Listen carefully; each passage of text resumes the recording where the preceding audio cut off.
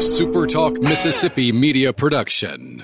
Hi, this is Dr. Andy Barlow with the Chiropractic Physician Center of Tupelo and author of the #1 best-selling book, The Code Breaker. Are you sick and tired of being sick and tired? Then call my office at 662-844-1414 and order my new book, The Code Breaker. What is up on a Wednesday? I'm Brian Scott Rippey. My co-conspirator, as always, is Michael Borky. We appreciate you hanging out with us on this Wednesday, April 22nd edition of the Rebel Report podcast. I pretty much just added 2 to 420, so that's how I found the date so quickly today. Football-centric show today. Some football skill position news at both levels. First here at home with Ole Miss signing another 4-star wide receiver. We will get to that. Their second wide receiver signing in a week, pretty much. Neither one of them from the state of Mississippi. And then on the flip side of things, you have Gronk, or on the professional side of things, I guess I should say, you have Rob Gronkowski signing with the Tampa Bay Buccaneers. Brady is getting the band back together for one last ride, I guess. I couldn't really envision Gronk playing past another year, and then we'll just kind of see what else we get to. What's up? Not a whole lot, man. Just another day in Bill Murray's crazy, messed up Groundhog Day world, man. Like, I know what day of the week it is. I'm not going to pretend like, oh, is it Wednesday? I have no idea. I know it's Wednesday, but damn, it doesn't feel like it's Wednesday. No, it really doesn't. Like, it's like obviously most of the honestly, I swear, all joking aside, there have been a couple times like through all of this last 4 weeks, I've been like, wait, is it Wednesday or Thursday? Like I that kind of thing. Like I kind of generally know where we are in the week, but not always 100% positive. I've had a couple of times where it took me like 5 minutes to be like, no, it's Thursday. Right, and honestly, doing this podcast is really what's kept me straight on that more so than just about anything else. But yeah, we say it over and over again. Groundhog Day. It's accurate. Yeah, it's pretty much what this is. So it's just such a unique time in sports too, because we have the draft tomorrow. That is literally tomorrow, and then 2 weeks, or is it 3 weeks? I know it's May 9th. However long that is, the NFL is going to release their schedule. So, and it's going to be released under the assumption that they start in September. And I think they're going to start in September. I don't think the NFL's moving shit, even if it's not exactly safe for them to do it. I think they're starting in September because they know they're too big to fail. That's just my opinion. Either way, we have the draft coming up tomorrow, the NFL schedule release coming up, and yet people still have no idea whether these things will happen. It's so weird because we're going to talk about it, as we should, as if the season's happening as usual. When the schedule release comes out, I'm going to sit down with a group of buddies, even though we won't be able to sit together. We'll just be in a group message analyzing the Saints schedule. Like, hey, we should go to this game or this game. And we'll start planning trips even and talk about what the record should be and all that stuff. And we're going to do all this as if it's all happening when we have no idea if it's going to. It's so weird.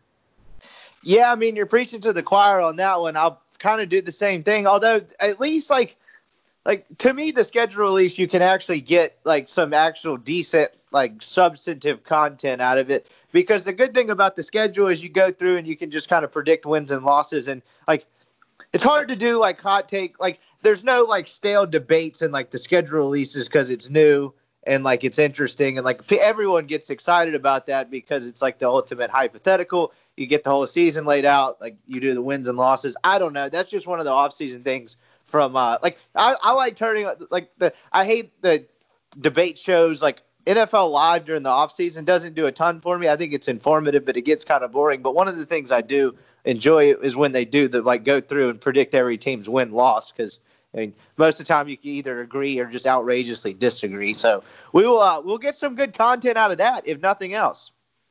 But let's start here. First, at home, we had a bit of Ole Miss news yesterday. They landed a commitment late. I say late last night. It's 8 o'clock from.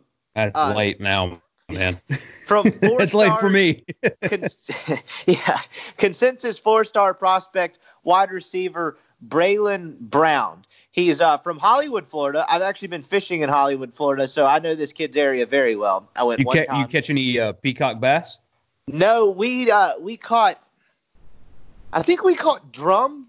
That's not right. I actually don't even really remember. It was a last minute spring break trip in college where it was just like it was like 6 or 7 of us, and a buddy's parents had a house down there. And so like, it was more so just to like go do something. We caught a spring training game on the way down. Like the fishing was kind of the reason to go, but it was not the reason we were there, if that makes sense. Yeah. Sure. So honestly, the coolest part about the trip was his uncle was down there, and he drove us through in this little boat, and that's like an incredibly wealthy area because you're getting down near Miami. So like we saw a bunch of yachts. Like I saw Steven Spielberg's The Seven Seas, which is I think to this day the biggest non-cruise ship I've ever seen in my life. Barring some kind of like a work freighter or something like that aside, it is the largest I guess leisure boat I've ever seen in my life. It is enormous. But anyway, the kids from Hollywood, that was a hell of a tangent there.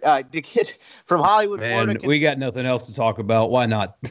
Consensus 4-star prospect, 6'2", 190 pounds, the exact same body frame in terms of height and weight as the kid they signed last week, Adonai Mitchell, who is he Nashville area? It's somewhere in Tennessee. Yes, he is. He is. This says straight up Nashville. And he goes to Cane Ridge, for whatever that's worth. So that's their second wide receiver committed a week, second big-bodied kind of long receiver, and both consensus 4-star prospects, and neither one of them from the state of Mississippi, which is interesting because last week when we had this we were having this conversation when Mitchell signed, it was, can they kind of replenish and keep this wide receiver, you nasty wideouts brand? It really was like we were talking about the brand, but it was less about the brand and more so can they continue recruiting at an elite level at receiver?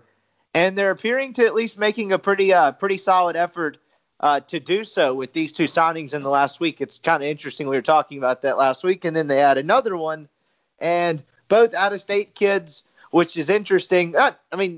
Neither one of these is like outside of Ole Miss's really normal recruiting footprint, like nowhere too crazy. But it just, when Kiffin got introduced as head coach, he kind of talked about, we're going to go all over the country to find kids. I don't believe you can recruit locally. I know a former coach that did that and ruffled a bunch of feathers. I think Kiffin will have a little bit different approach, but he's kind of, I guess, sticking to his word on this one so far. Well, that, and Kiffin has a couple of things.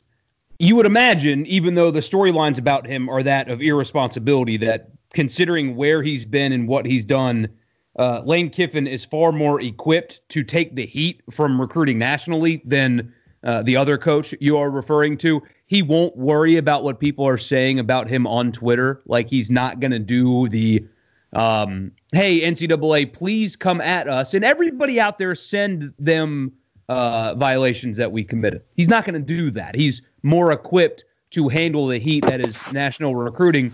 And on top of that, the likelihood of him getting that kind of heat outside of like shitty jokes from Reddit college football, he's got a brand. He's got a track record. He's recruited nationally for, a decade? It's a guy that his name resonates in the college football world. And so, yes, everybody in some capacity is cheating in recruiting, but you're not going to get near as much criticism when Lane Kiffin does it. In fact, you may not even get it at all, really, in comparison to what you got under Hugh Freeze, because he's an established coach. He's been there. He's done that. He's recruited nationally at multiple different stops. He's got a name. And so when Lane Kiffin goes to Florida and nails a 4-star recruit, the narrative is not, oh, how do you pull that off? It's, well, there's Lane Kiffin.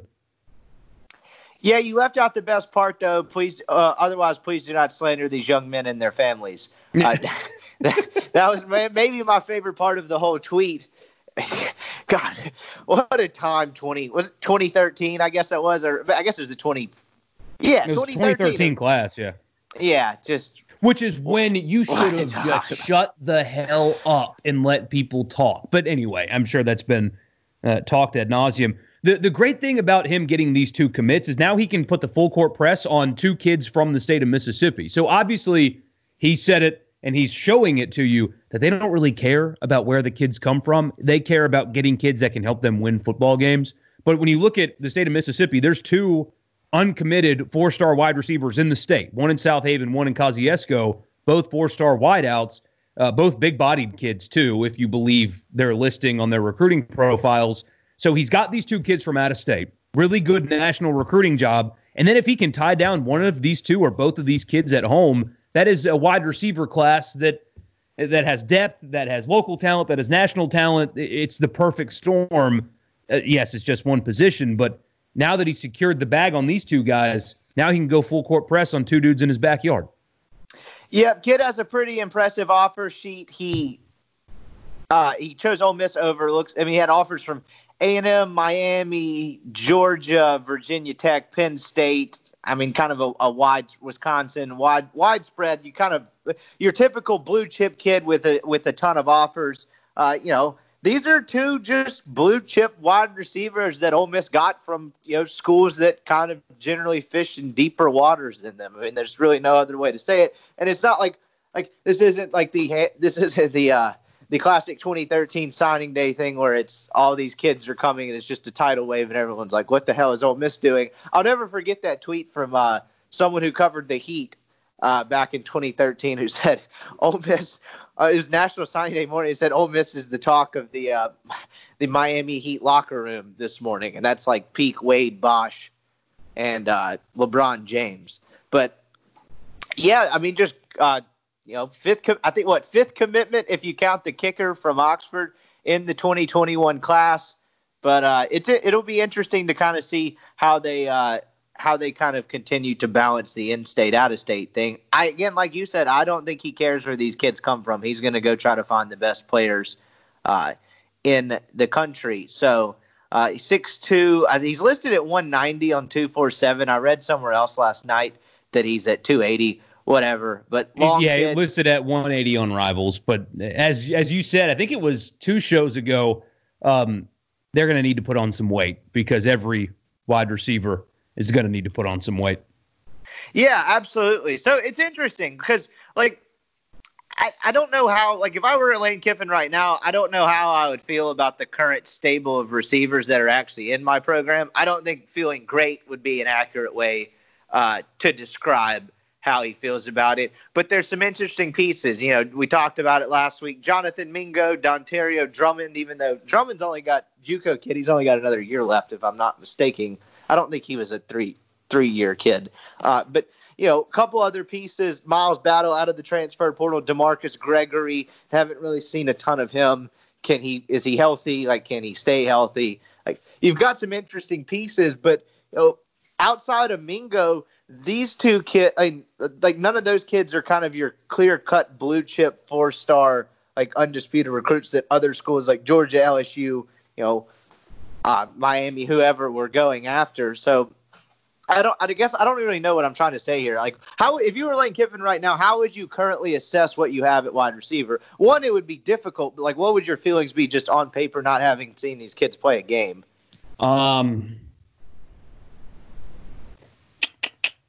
That's a good question because as we talked about the last time they got a 4-star commit, I think the room is more talented than they've been able to show. But you don't know that for sure. So maybe cautious optimism. You've got a star in Elijah Moore. If used correctly, that kid can be a star.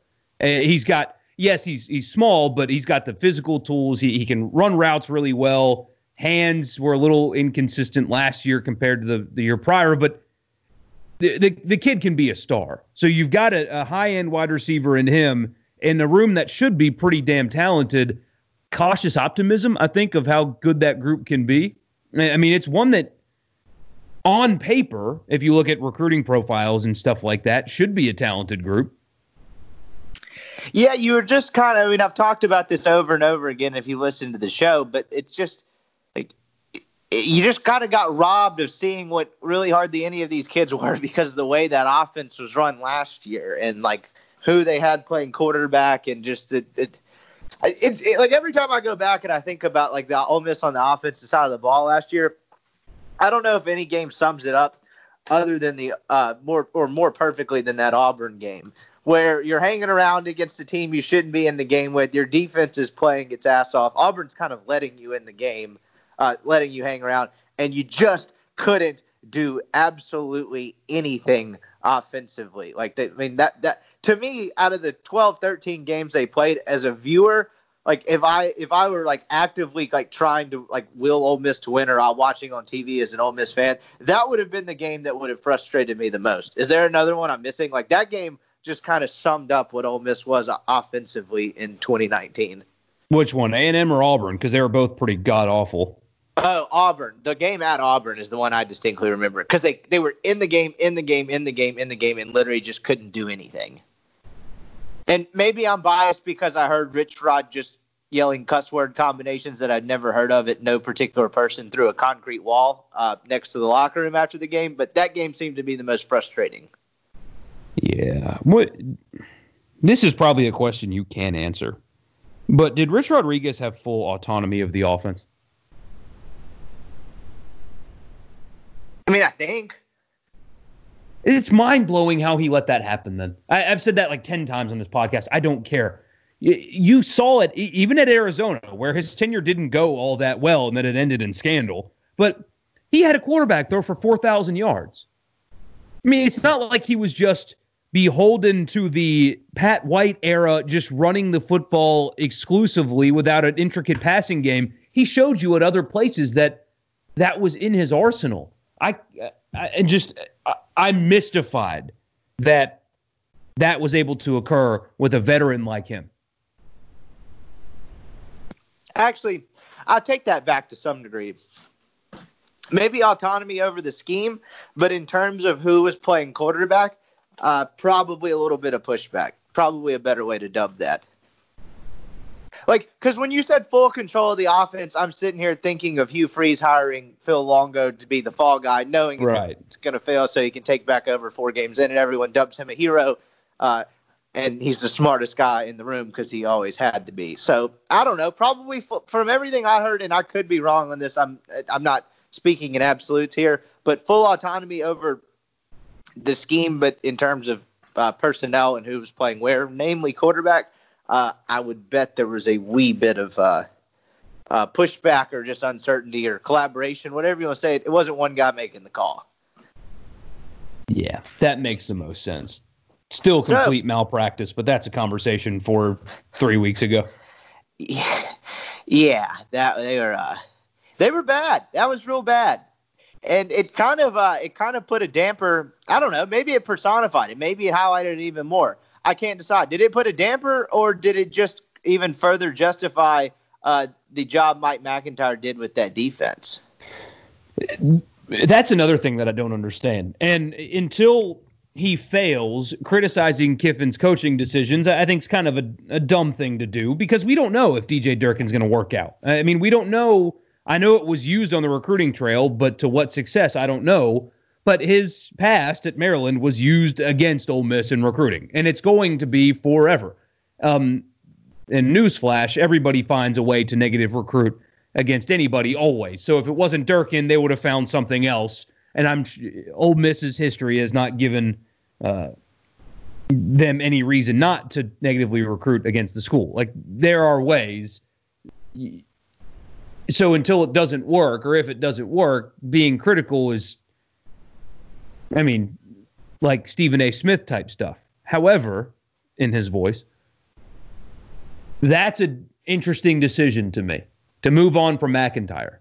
Because the job he did a year ago was excellent, and he didn't have any baggage that came with him. You can't really negatively recruit against him as much as you could DJ Durkin. And the job he did, as you highlighted, was exceptional considering the personnel last year. So moving on from him that's one of the things when you look back at Lane Kiffin's tenure at Ole Miss, however long it lasts, that's a decision that you'll think about. Was the negative worth what he brings to the table? And we won't find out until the season starts, but that's definitely a question that you got to circle when you look back at his time here. Yeah, I see what you're saying, and I don't even really disagree, but his whole thing from the get-go was, I'm going to build my own staff nationally that's going to recruit its ass off. And as good of a job as Mac did, he's kind of known for doing a lot with a little, and far from being known as a dynamic recruiter, which is probably kind of why he didn't give him much of a second look, even though you remember it was actually originally reported that McIntyre was going to be retained, and that didn't end up being the case. I'm not sure actually how much truth was in that, but that's neither here nor there. Not really the point. But yeah, it'll be interesting. And then, like I mentioned from the headlines on Monday's show, the hypothetical headlines from the spring game, the co-defensive coordinator thing is going to be fascinating to follow this year, just because, when shit hits the fan and things go wrong, like someone's got to shoulder the blame, right? Like it's not going to be like a joint thing. Like like if something's not working and they're not playing well, like we don't talk. I guess it'll be interesting because we aren't going to really get to talk to coordinators either, which is another wild piece of this. But like, I'm just interested to see like who kind of falls on the sword, who kind of steps up in the face of criticism between those two if things go poorly, or if the other way, if things are going well, who's going to get the credit? Right, that's a good point. I know you don't really care, like from the media side, because you'll be able to do your job one way or the other. But the not letting coordinators speak to the media thing. I would like to talk to coordinators. Just put it on there for the record. I'm not going to throw a fit about it, but I would prefer to talk to the coordinators. Especially with Lane, who just doesn't give you a whole lot. And there's no reason for him to, but his press conference interviews are not like what Mike Leach is. Lane Kiffin is not interesting because he gives good press conferences. He gives pretty bad ones, actually. I mean, it's very milquetoast. It's just kind of, he answers the questions in a very, I mean, he talks really, really quietly and just doesn't give you anything. So I would like to hear from those guys just because you're not going to hear much from the head coach. But what's the motivation behind not letting the coordinators talk to the media? I mean, they're adult men. They're not going to say anything stupid. Nick Saban School of Media, and I think Kiffin's don't been burned. Give them anything ever. Yeah, and then I think Kiffin's been burned just so many times, both locally on the national level. It's almost like you can tell you're talking to a guy that's been scarred by some of it, but then he's kind of made friends with a couple people on the national level at this point. He went on Paul Feinbaum and kind of joked around about beef they had in the past, but that's kind of evidence that it was there. I mean, was there a more scrutinized coach from 2000 and whatever when he coached the Raiders through the end of his like flame out at USC in the country than Lane Kiffin? I'd be hard pressed to find one, absent of just some major scandal, obviously. But yeah, I don't know. It's going to be and he's got the nickname too, and all the rumors around Tuscaloosa. I mean, just the guy can't catch a break, man. And nothing happened quietly with Kiffin either. No. Like he couldn't just leave Tennessee for USC. He kind of left in the dark of the night. You had people, weren't they like burning couches and stuff in the street? I know that's a West Virginia thing, but Tennessee people were pretty pissed about that. And then he gets fired at USC. Explain that to me, Rippy. And I know football fans are crazy, but he was there for a year. And it's not like he's a Tennessee alum and they love him so much and felt betrayed. He was there for a season. They won 7 games. I mean, why are you like painting the rock the way you did and rioting in the streets and, I mean, threatening his family and all that crap when he left you after 1 season for a better job? You can be mad, you can hate him, but to have that kind of public display of whatever that was, that doesn't make any sense to me. Well, you got to put it, like, I guess, kind of contextualize it, and this is very vaguely because this was a long time ago for me as well, but like, he just come off the NFL thing. Like, he was a little bit more loud and boisterous back then. He comes in as kind of this national guy. He was still kind of Pete Carroll's guy from the national title runs. He comes in that opening press conference and talks about like singing Rocky Top all night after they beat Florida or whatever that line he had was. They have a pretty decent season. I think they were 7-6, and then all of a sudden 7-6, and I think it was 7-5, and they lost the bowl game. Well, like Tennessee sucked before that. So imagine in 2012 if Hugh Freeze had gone to the Birmingham Bowl and they win that Birmingham Bowl, and then all of a sudden you wake up one morning and he is bolted for some Pac-12 job. I don't think people would behave that around here would behave well. Maybe I'm selling them short, but just a hunch. So like I get it. Like I get where that's coming from, but yeah, I don't know. It's interesting times in Kiffin's first couple of years, but take a break real quick to remind you. The podcast brought to you by LB's University Avenue across from Kroger. The last 2 times I've read this ad, I've looked out my window and it's been perfectly sunny. That is not the case. It is raining, but we do have sunny days ahead. No better way to quarantine, social distance, whatever you want to call it, than just throwing something on the grill in your backyard and relaxing, Greg and the team at LB's can hook you up with all kinds of delicious cuts of meat. They've got steaks, custom cuts, sausages. The ribeye sausage is awesome. I went a couple weeks ago and got the I think I got the Keith Carter special, the crab stuffed mushrooms, got some meatloaf as well. It was awesome. Greg's got something for you over there. LB's University Avenue across from Kroger. Absolutely the best place to get meat. Anyway, that kind of just wrapping up on the Ole Miss on the recruiting front. Like we mentioned, 5 commitments in the 2021 class. I wonder how recruiting is affected by this whole thing. Like can't take visits. Yeah, exactly. Like, I wonder, but in terms of but I'm thinking like the crunch time recruiting when everyone starts paying attention again, like kind of near signing day. How does that affect this? Like, how does this affect recruiting? Like, do you see it affecting it at all? Maybe it doesn't at all. That's a really good question, honestly. You're limiting visits. Like, what does this look like? What does signing day look like in 2021 or I guess it would technically be December 2020 is kind of the date that's now got all the this might be a dumb question, but there's no such thing as dumb questions, just dumb people. So maybe I'm a dumb person. Do you think if football season gets pushed back some?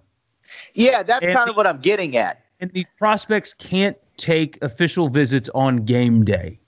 Do you think that helps Ole Miss some with some national players? And here's why I asked that. Because Oxford's a great place. I loved my time in college. Absolutely loved it. Had a blast. It's a really cool town. The Grove is cool. It's really cool. Especially for an 18-year-old kid, they love it. Official visits go well when you take a kid to Ole Miss.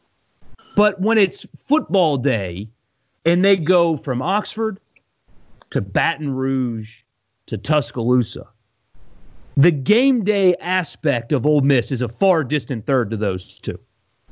The stadiums are nicer at the other two places, bigger, louder, fans are more into it, locker rooms are nicer, newer.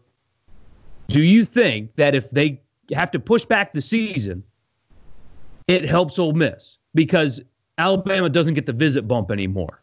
LSU doesn't get the visit bump anymore. Ole Miss, like in January, that's a great, I mean, they kill it when they have official visitors in January. Because it's a good, really cool place to go to school, really fun town. But when you're trying to compete nationally for kids that are considering LSU and Alabama, even if it's just minor, do you think it helps if they can't visit the 3 stadiums on game day before they make a decision? Just this one time, obviously. I have no idea because, like, if the season, how is that going to work though? Because if the season is pushed back from the spring, you're going to have these kids sign out of high school, and then they're going to like wait a full football season and then come the next one. Because if you have a spring season, then you can't have another one start in the fall, right? Like, there's so much unknown here. It's almost. Well, I asked a question that I don't even think is going to happen anyway. I don't think they're starting in February.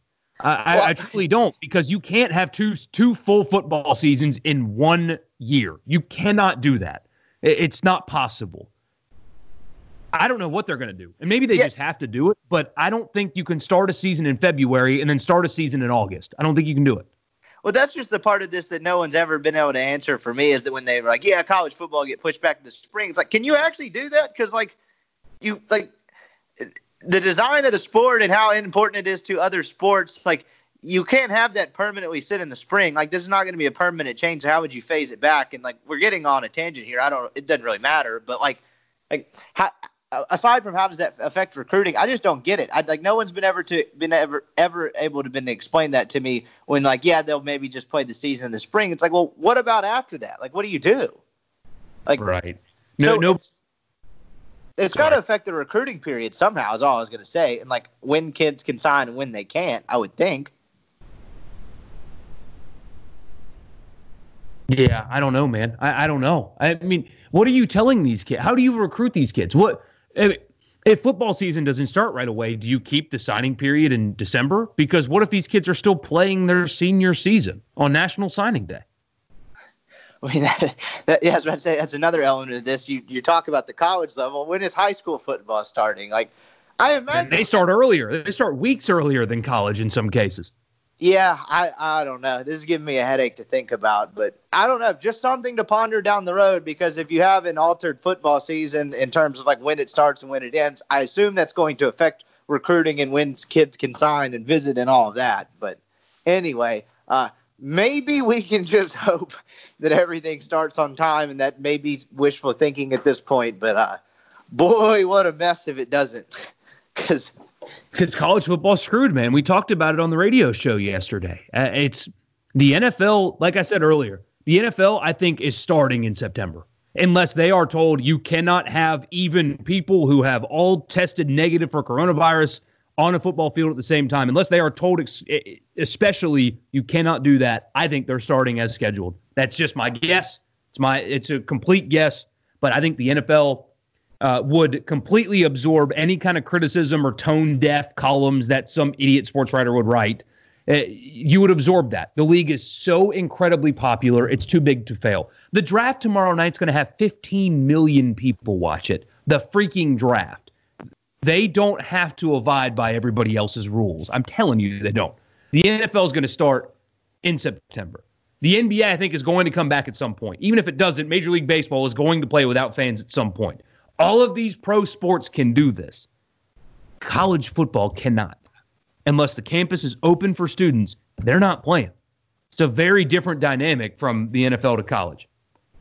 Yeah, I generally agree. I could see the NFL pushing back to October 1 if it's like close and they're like, you're kind of close to being able to start having gatherings again and things like that. I could see them pushing back a month, but them drastically altering their season, I agree. I don't think they'll drastically alter that as well. But like you could play a pretty normal NFL season starting a month later, just because that's not even really a full month, because they start the weekend after Labor Day, so that'd be like a 3-week start. So I could see them doing it 3 weeks to a month. But outside of that, yeah, generally. But yeah, college football doesn't have that luxury because, like, I mean, a delayed start would make sense. If it's like, hey, start a month later and you can have fans back, then yeah, they would do it. But if it's, hey, you can start a month later, but we're still not sure if you're having fans back, I don't think they go for that.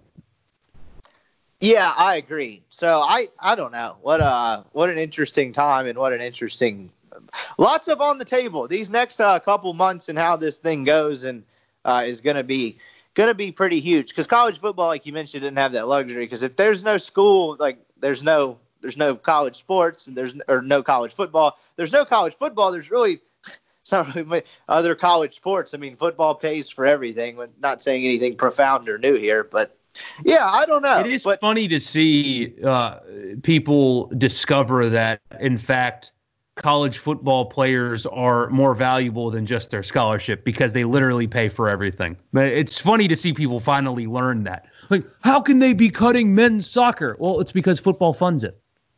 That's how.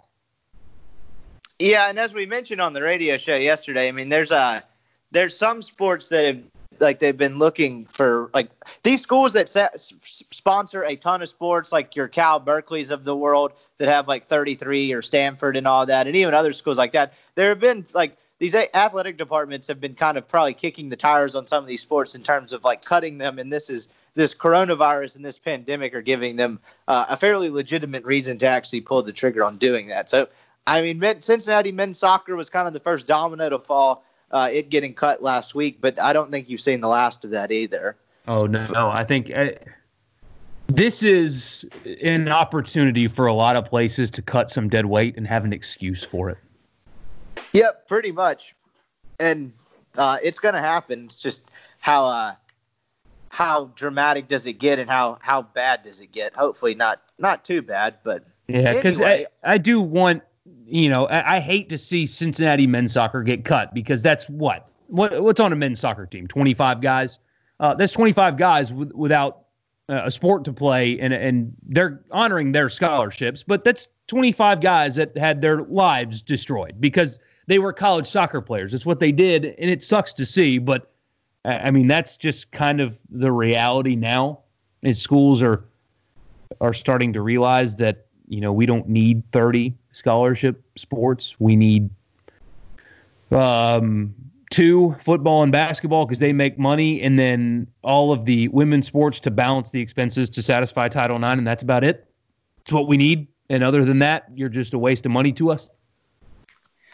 Yeah. So anyway, on the sports side of things, and on the professional side of things, Rob Gronkowski has signed with the with the Tampa Bay Bucks as Tom Brady gets his old New England gang back together. I doubt Julian Edelman is following, but it was announced yesterday. It was kind of floated out there a couple weeks ago as like pretty much a joke, like a couple parody accounts or troll accounts that really just enjoy like people falling for things and taking the bait, put it out there. But it actually happened yesterday. Rob Gronkowski kind of had been letting it float out there that he would come back to the NFL if he could play with Tom Brady and the Patriots. He was under contract with New England for one more year, and so basically him coming back was contingent upon the Patriots being willing to trade him. Belichick trades Gronk and a 7th-round pick for a 4th-round pick, so he's got 1 year left on his deal. What is he going to make, like $10 to $12 million? I think I saw somewhere in there. And this is interesting because, I mean, it's arguably the greatest tight end to ever play football. One of the greatest who, spent a year out of football, and now he's coming back to play with Tom Brady for presumably 1 year. I don't know how much longer Gronk envisions playing, but this is a fascinating story developing in Tampa. Oh, for sure. And by the way, apparently Nick Saban's on the Dan Patrick Show right now and said, quote, so in an evolution from the Wall Street Journal story yesterday, he said the medical people made that decision. That was a medical decision, not an organizational one. We wanted to take Drew Brees. He's the first guy we brought in. It's the same scenario with Tua. So that's Nick Saban on Dan Patrick. Just popped into my timeline. But it's a big deal, man. Rob Gronkowski, injury history aside, I mean, is there a tight end that is more diverse in skill than Gronk? Because he's not just a pass catcher. I mean, I saw some videos yesterday of people cutting up him blocking against the best defensive lineman in the NFL. Like Ndamukong Suh dominated him. I saw a handful of videos of him one-on-one against freaking Ndamukong Suh, and Rob Gronkowski shuts him down. I mean, he can do it all. He's, if not the most complete tight end in the history of the game, he's up there. And he's still in his age prime. He's not as old as people think he is. I know he retired early and did the wrestling thing, and people just know his name and have known it forever. He's not that old. So he's a guy that physically should still be near his peak, maybe on the back end of it, and he can do it all. Him in Tampa is a huge deal, not just because it's Brady and the boys back, but because Tampa, a team that should have been a playoff team a year ago if they had competence at quarterback, just added the most complete tight end, one of the most complete tight ends in the history of the game to complement that receiver core. Yeah, and it's going to be fascinating to kind of watch it play. I mean, this whole thing is fascinating to me just because Gronk was Gronk was kind of an atypical Patriot in terms he was kind of loose, a kind of goofy personality in the most rigid, all business, the Patriot way system that you've kind of ever seen in American sports. And he thrived in it, and that's what kind of helped make him. But you could tell, he was worn down by the injuries. You could tell he was kind of probably worn down by, just the scrutiny and being a Patriot and everything that comes with that and playing in Belichick's system. And now he and Brady, it's almost like they're having not a reunion, but they've gone down south, and now it seems like they're going to kind of have a little bit more fun playing football, even if it's just for a year or two. It's like coasting through your last semester of high school or whatever. I mean, obviously they're not coasting, but it just seems like I think you're going to see a different side of both of them in Tampa that you maybe wouldn't necessarily get in kind of the buttoned up culture that is New England. Can you imagine Gronk in Tampa and playing with that pirate ship and all of that, and just wearing those goofy ass uniforms? It's going to be fascinating stuff. I'm fascinated to watch how this plays out, but I think you're going to see a different side of it. It does Brady. Yeah, it really does. This does fit Gronk to a T, but it's going to be fascinating. I think you might see a little more personality from both of them. Not that Gronk is short on personality, but I just wonder if there's almost a stick it to Belichick element to this. Just because they've been kind of because obviously the breakup between Brady and Belichick, well, they always had an amicable working relationship. There's some animosity there in terms of him just not wanting to pay Tom and thinking he's done and all of that. And then, they tried to trade, there's the report that they tried to trade Gronk to Detroit 2 years ago, and Gronk basically was like, no, I'll retire before I play for anyone other than Brady. So it's the classic Belichick trying to cut two players off, basically, 1 year early instead of 1 year too late. That's what he's known for. And now you have these two guys who are arguably the two most famous pieces of this dynasty. That may not be completely fair in Gronk's case, but close. And now they're kind of going down to New England, down to Tampa in a whole new setting. And I don't know. It's just going to be fascinating. But they've got one hell of a talented skill position. And just even at tight end, I mean, you're adding him to a roster that already has O.J. Howard and Cameron Brate. He's going to have weapons to throw to. That will not be the talking point when discussing Tom Brady this year. Can that team make a Super Bowl? I mean, hell, I saw this morning that they have better Super Bowl odds now than the Saints. Do they really? I'm about to look that up to make sure. Let's see. As of this morning, they are tied with they both are plus 1,000 to win the Super Bowl. So they have even odds with the Saints. So what I'm looking at on Vegas Insider has them way up there. Close enough. I mean, it just depends on the book. It's Chiefs, Ravens, Chiefs at 4-1, Ravens 13-2, San Fran 7-1, New Orleans 11-1, Tampa Bay 12-1. Yeah, I mean, the one I have, it has them at the exact same, but generally the same thing. Those five teams are your overwhelming favorites to win the Super Bowl. But not overwhelming, but your five favorites to win the Super Bowl, which is kind of fascinating because that division is going to be something. I mean, you've got Atlanta, who you kind of just waiting on to actually kind of ever bounce back from what now seems like a 3-year-old Super Bowl hangover. Well, considering their jerseys, they haven't bounced back from that Super Bowl hangover just yet.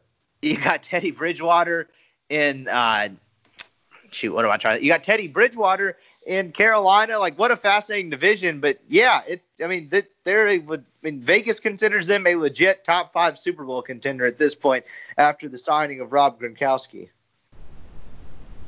I mean, they were a playoff team last year if their quarterback just doesn't throw 30 interceptions. So, yeah, they were. And you've got a good coach who's known for working with veteran quarterbacks. Bruce Arians made an AFC Championship game with Carson Palmer.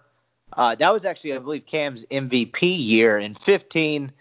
So I don't know. This is going to be fascinating to watch play out. I hope we get to watch it all play out with fans in the stands and it being on time. But I definitely did not see this coming. I did not see, particularly after the kind of Belichick, Brady, kind of the Patriots dynasty really just like not being anymore. I did not see Gronk coming back to football. But what a wild week of NFL news. I saw it this morning. I was just checking the time, checking through the news to kind of see if anything significant happened. I saw that Percy Harvin is now wanting to come back to the NFL after 3 years off. I mean, I don't quite understand that one. Percy Harvey, not Harvin. Come on now. Oh, Harvey. Excuse me, Percy Harvey. Percy Harvin would have been even stranger, but no, it is Percy Harvin. Man, you haven't been with us long enough. We used to play on the radio show that video of now in prison. I think Congresswoman Corinne Brown, who was, after Florida won the national championship, she used her time on the floor to, oh gosh, I got to play this for you. I can't, you have not been with us long enough. We used to play this all the time. I can't believe you haven't seen this video. And they put subtitles underneath it because, anyway. Here you go. This is Corinne Brown. She's in prison now. Gentlewoman from Florida. Thank you, Mr. Speaker. I rise today to congratulate my University of Florida football team for winning its second NCAA BCS Championship Bowl game in the last 3 seasons. Go Gator. Go Gator. Oh, it's a bad video. Never mind. It's edited to... I'll send you the right one. This is what happens when we do live podcasting, but they put subtitles underneath it that say exactly what she's saying. So she says Coach Irving Myers and Percy Harvey and stuff like that. So anyway, sorry. Percy Harvin has only been out of the NFL for 3 years. That's it. I would have guessed like at least a half decade, maybe more. I guess he had a little bit of a run with the Seahawks there at the end. But I guess what I don't understand about this, well, he's only 31. I mean, no, he was with the Bills as recently as 2015 and 2016. What was your favorite moment as his Bills career? My favorite moment was that I don't remember it. I don't remember that happening. That is, he's only 31 years old, though. I just, is there I guess what I'm asking, is there a market for Percy Harvin to be back in the NFL? I mean, somebody would take him, wouldn't they? I mean, I don't know. He's a 31-year-old receiver that got kind of run out of football anyway. But I don't know. I found that interesting as well. I wonder if it was directly tied to the fact that Gronk is coming back. Like he saw that and thought, hey, I could do that too. Maybe so, but man, I guess he just kind of seems older than he was. But those Florida teams were pretty damn good. But anyway, I don't know. Maybe a team will take a flyer on him, but just kind of announcing that you want to return is always a bold move without actually having any notable suitors. But did we miss anything else today? I think that was about all we had. Kind of a light news day. We'll have the NFL draft starting tomorrow evening, which will definitely be. I'm fascinated to watch this draft from a number of different standpoints. Obviously, you have the typical storylines of who's going to go where, which team wants a quarterback, which team doesn't want a quarterback, like where all these guys fall. Whoever the third quarterback taken is in this draft is going to be the most interesting one, because if Tua or Herbert is going to fall, and it seems more and more like it's going to be Tua because of the injury thing. But even just aside from those storylines, the logistics of the draft and how it's going to work virtually, and can they actually pull this off with I say without embarrassing themselves, but it's not even really embarrassing because this is something they've had to just put together on the fly. Can they put this together without some sort of major technical catastrophe? I think it's going to happen, which is crazy because doesn't Major League Baseball do this every year? Yeah, kinda. I guess they're all in a remote location, aren't they? They don't have one central location where all the teams show up to draft people, aren't they? All at home, basically. They're all at the ballpark. They're all in a gigantic war room. I mean, it's really not much different than the NFL. You're all in a gigantic war room in your facility and calling in the picks and all that. You just don't have a huge audience actually live at the draft, I guess, is the only really major difference in baseball. Yeah, because I'm telling you, man. So the Jordan documentary, what was it, 6.3 million people watched it. The NFL draft will at least double it, which is crazy to think about because, I mean, the Jordan documentary is by far, not even close, the most watched ESPN documentary of all time. By almost 3 million people. And it will get doubled up by the NFL draft. Yeah, I mean, it's because there's nothing else on, just the cheer. I mean, the NFL draft is obviously already one of the most popular sporting events on earth because the NFL is so big, but now it's just kind of personified because there's nothing else on. It's all virtual. It kind of sucks that these kids are robbed of kind of the in-day draft. The top kids that were going to be invited to the draft are robbed of this in-day draft experience type of thing. But yeah, this is going to be a fascinating draft, and it's was it 7 tomorrow night? I think so, yeah. And I'll be watching every second of it, man. I can't wait. It's just something other than when can we come back, or something other than even a caveat. I mean, I guess we had it with Ole Miss getting a wide receiver and recruiting, but every other sports news for a while has been, oh, UConn's president says something stupid, here's his apology. But everybody ran the headline that he said that the season's not happening. All that stuff is just so exhausting, and now we finally get just sports news without a caveat. Just, here's the draft. They're going to play a season eventually, but here's a draft. And we don't have to talk about coronavirus. I hope they don't mention it much on the broadcast. We can just enjoy a sports story for a day. Yep, I am definitely in agreement with that. But I think that's about all we had for today. We'll have obviously a pretty wild draft recap show on Friday, in addition to Mailbag Friday. So get in your Mailbag Friday question to us, tweet me, text me, email us, however you want to get your Mailbag Friday question, then participate in the People's Quarantine. Should have plenty of content after a crazy NFL draft. on Thursday night. I'm looking forward to it. Before we get out of here, I'll remind you one more time, no better time to support local businesses than during a global pandemic. Go see Greg, LB's University Avenue across from Kroger, the best place in Mississippi to get meat.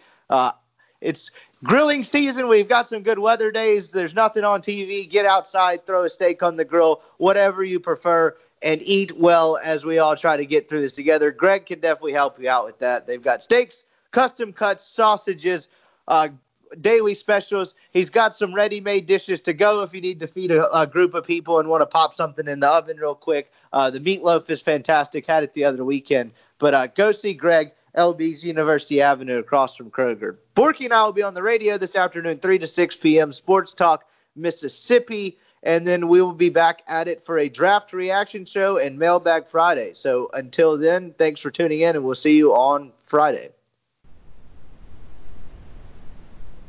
A SuperTalk Mississippi media production.